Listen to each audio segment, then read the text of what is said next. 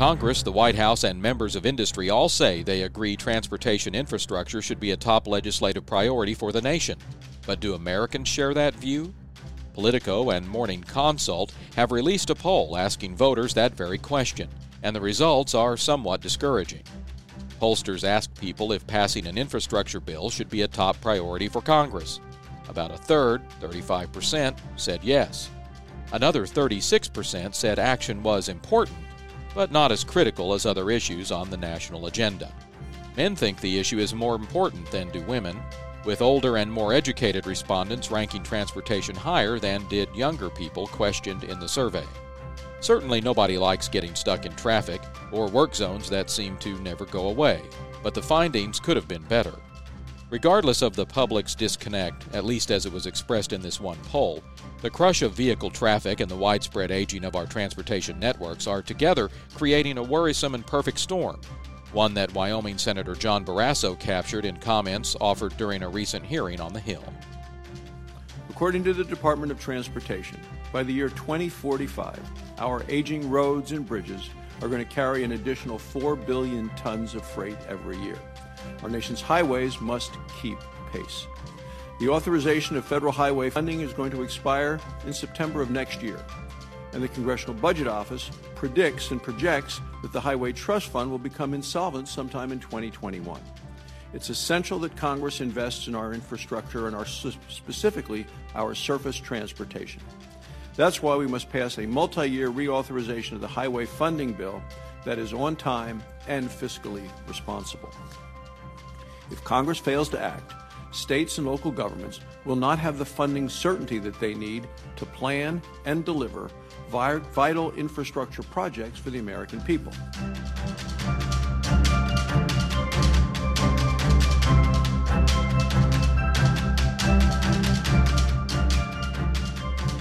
This is Hard Facts. I'm Robert Johnson. Industry groups whose members are working on projects in all 50 states don't need polls to know how roads and bridges are faring from the effects of increasing traffic volumes. That's why they're working together to urge Congress to keep transportation infrastructure funding at the top of the policy to-do list. Jerry Voigt is the president and CEO of the American Concrete Pavement Association. Inaction for him and his members is not an option. With so much concrete out there, I suppose it's no surprise you're interested in all of the work to fund infrastructure going on here in Washington. Is that correct? Oh, absolutely, that's correct.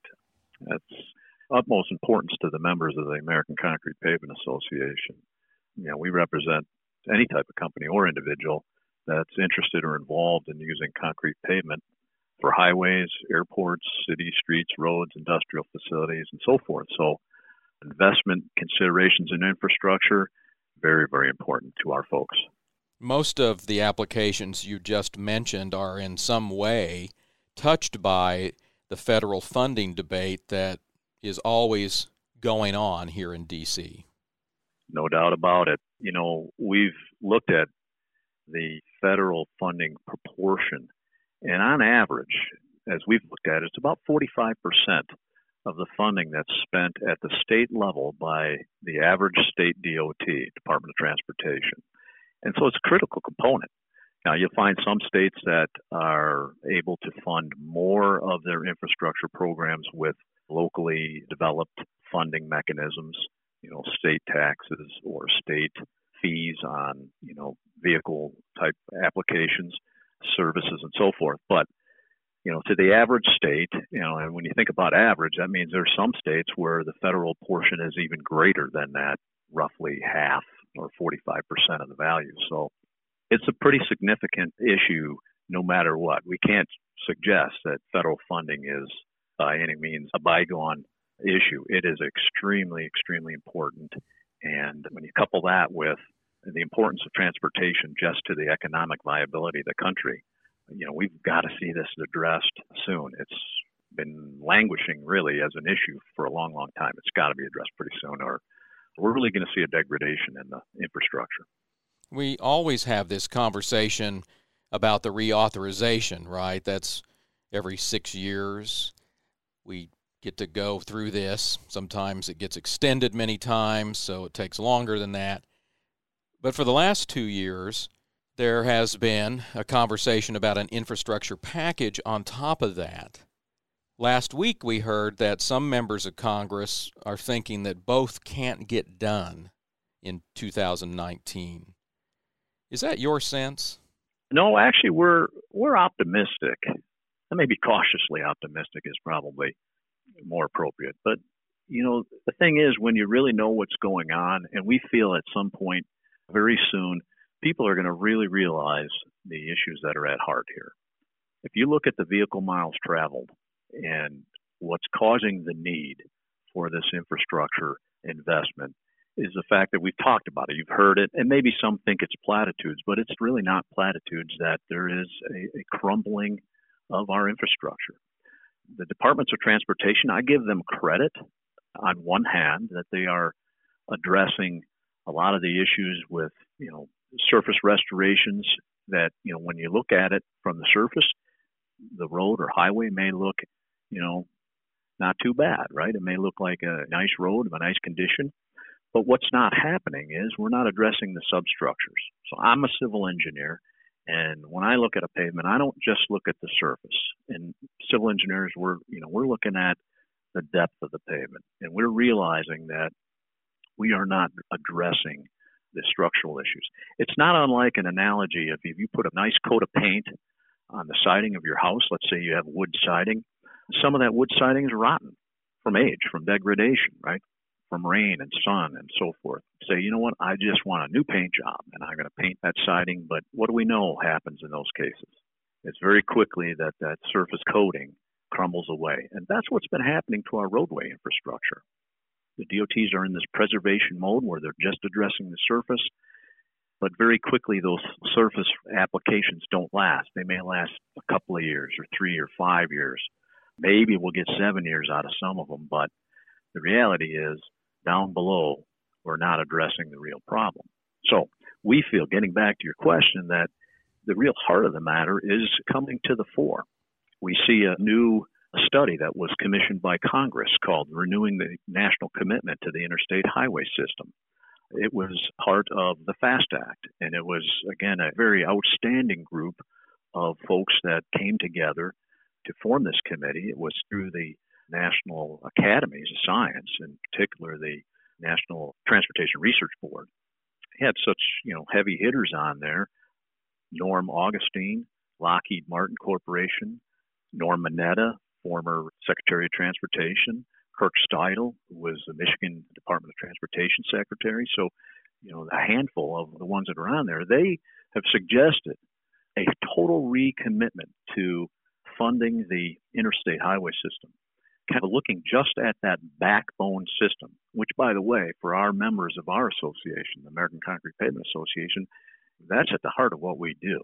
And what they're saying, what this committee is saying in that, is that, as much as $55 billion or more should be invested just in the interstate system itself. That's more than what we're investing right now federally in the whole of the national highway system. So we're really talking about people that are recognizing the need out there and communicating this. And again, at some point, you just can't sweep the issues under the rug anymore. And we're getting to that point. So from the standpoint of the frustration that we've shared with a lot of people in the transportation industry for the last, 15 years of very minor continuing resolutions and so forth on our funding over and over and over again, we see, a real opportunity because there's just no way to hide from the issue anymore. And so Congress and the administration are, I think, ready to take that on. Politics aside, we think the issue is going to kind of crush through that. So we're cautiously optimistic, I guess I'd say. Unless you're doing something grand like a major new bridge or a freeway where there wasn't one before, most transportation construction projects just aren't that sexy. Do you think that's why it's easy to just keep kicking the can down the road, letting this problem be someone else's problem, another member of Congress, another administration, another generation? Well, unfortunately, yes, roads are not exactly highly visible. Most people take them for granted. But I will say this, if you think about logistics and, everyday life, there's a lot of folks that are looking at, take Amazon, and you got Amazon Prime. And it's exciting, right? You get the drones and they're delivering things right to your doorstep. And you have all this technology that you're thinking about. And I always like to look at the other side of that. And that is, how do those goods, whatever it is that's being delivered to your doorstep, maybe in this futuristic way with a drone, how does that get to the distribution center to be distributed to you in that way? There's always the other side of that coin, and there's only one way that happens, and that's by truck. And what most people don't realize is that 80% of the communities in this country are only accessible by truck. So the freight that gets to those cities, the things that we need to live our daily lives, food, clothing, the fuel, whatever it is that it takes to live our daily lives, the only way to get that to our communities, 80% of them, is by truck. What does that mean? You couple that with the projection of population growth, and over the next 30 years, something like 70 million people. That's equivalent to adding another state of Texas, New York, and Florida in terms of people to this country. And so we've got a whole lot more goods and services. So you look at all that, and while roads aren't really sexy or, maybe they're just taken for granted, they are extremely important. They're a number one of, civil infrastructure in really creating the fundamental of our economy. So this is not lost on those of us in the industry, of course, but how do we get that into the minds of those that are making decisions about, in Congress about whether they should fund it, and how do the American people get more in tune with that? I like to think that Amazon has actually got it right in one hand. If you look at the back of every one of their trucks, it says there's more to Prime, a truckload more. And they're absolutely right, because all those goods, again, have to get into those distribution centers, and it takes one heck of a lot of trucks. Well, I wanted to ask you about the action plan. What are you doing with your members to get that message to Congress? How are you approaching this challenge? Well, there's two things that we're doing, or two ways we're looking at it. First is, we feel to help with this, that there are some reforms that would be very helpful to make sure that folks that are worried that the dollars that are being generated for infrastructure, particularly transportation, because that's what we deal with, that they're being spent wisely. And so we are looking at a number of things with that. And first and foremost there, and kind of at the highest level, is making sure there's good competition for civil infrastructure pavements at the state level. That's where our members participate, right? We actually, as an organization, we're looking to have more competition. We don't mind competing against our competitors in the asphalt industry. In fact, we're welcoming it. We want to have more of it. So as we look to increase federal funding, we're suggesting what we ought to be doing is to assure folks that the dollars that are being generated, both existing and what would be generated under a new infrastructure bill, are being spent wisely. Competition between material industries is a huge part of that. Massachusetts Institute of Technology, for instance, did a study, and it wasn't a trivial study. 10 years of DOT bid pricing data from 47 state DOTs, 164,000 projects, and 298,000 pay items were looked at, both concrete and asphalt paving. And what they concluded was increasing competition between paving material industries at the state level would lower paving costs for both asphalt and concrete projects.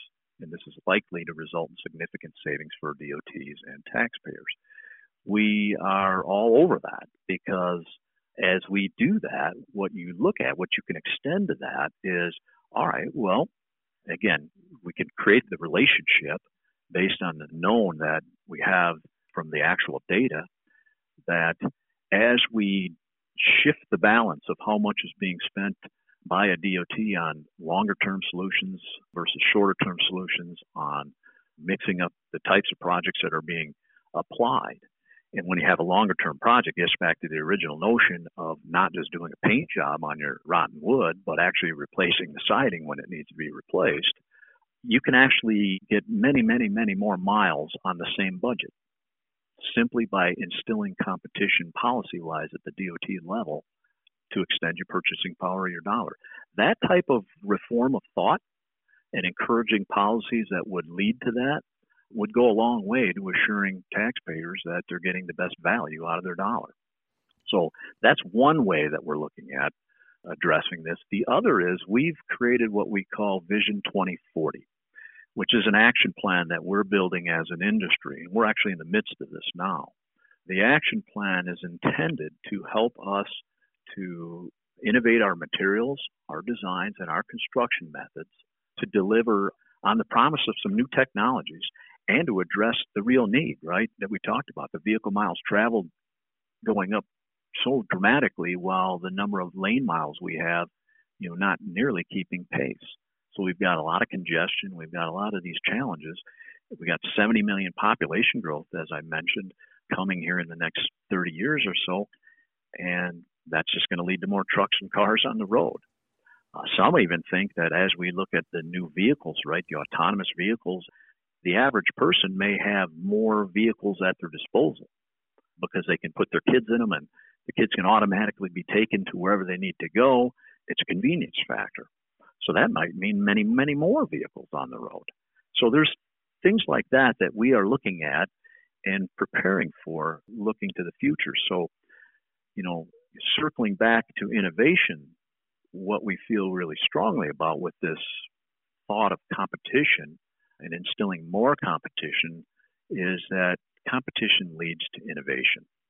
When industries are pushed, right, they're pushing each other, then they've got to find a new edge, right? They've got to try to find something that, differentiates or makes them better. And we see this everywhere in life, everywhere in consumer products, but yet in this area of civil infrastructure, there are many, many states that are just not taking advantage of that. And so we're encouraging to do that. We'd like to be a part of that kind of environment. And our Vision 2040 is laying out those types of ideas and some of the very specific things down into, what we can do to our product, concrete pavement, to make it even better as we go forward. So that's an exciting part of what we're working on. I'm really having a lot of fun with that. The states, some of them, do take this matter into their own hands when they pass their own funding mechanisms to get work done. Industry groups like yours doing the kind of forward-thinking work that you've just described. But in the end, the feds set the tone, don't they? I mean, doesn't this really need to get done at the federal level in order to make all of these other efforts come together and be more successful? Well, it depends on what part of this aspect we're talking about. Stewardship needs to happen at all levels, right? I mean, for that matter, industry is part of the stewardship process. And that's why, we've recognized it and are welcoming an environment where there's competition. We want to be part of that because we know it's good stewardship. And if we're all in the industry doing our part to be good stewards of the dollars, and we're not being selfish about it and saying, hey, we don't want these guys, messing up our kitchen. But if we're all in it together, then we feel like that's when we'll get more funding. That's when it'll be easier for Congress and so forth to come forward. So that's just industry. You mentioned federal. They certainly have a role to play. You look at the policies that the Federal Highway Administration has had in place for many, many years. It goes back to 1981, our current pavement, for instance, or pavement selection policy. And that policy actually has in it concepts such as, instilling competition. They are stewards of a life cycle cost analysis process and a recommendation to the states to apply life cycle cost analysis. So, yes, they certainly have a role, and they're a good partner with our industry and our association. We would like them at this point to do a little more to shine a light on the need for the competition down at the state level, and we're working with them on that. We've been talking with them about that. And then let's talk a little bit about the state DOTs themselves.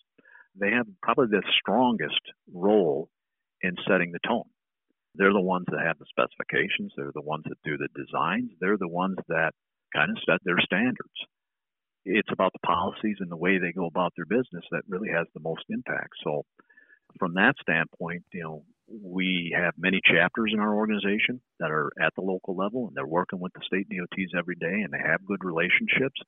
But, there's probably more that can be done to encourage those state DOTs to take a more critical look at the way they're doing their business from the standpoint of some of these things that we've been talking about. Thinking about Congress and the funding debate here in Washington, as we close this conversation, what's your elevator pitch to them for getting these funding packages done as soon as possible? Can you do that in 60 seconds? That's a good challenge right there.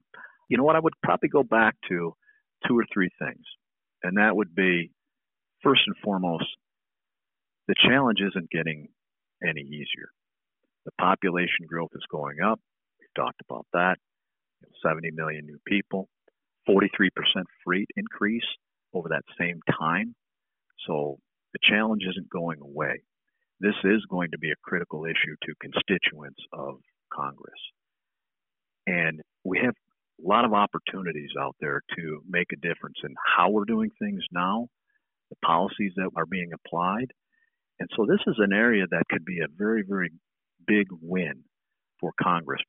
Roads aren't Republican or Democrat. They're just roads. They're infrastructure. Everybody needs them. Doesn't matter what your background is. And it could be a real win-win when they make that decision to make this a real issue and invest in it.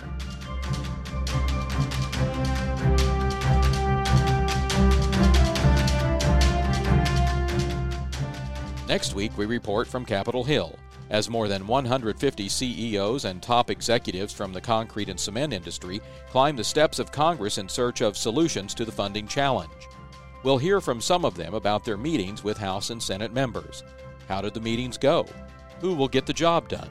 What more will it take to pass a funding plan this year? That's Wednesday, April 17th on Hard Facts, a podcast production of the Portland Cement Association. I'm Robert Johnson. I'll see you then.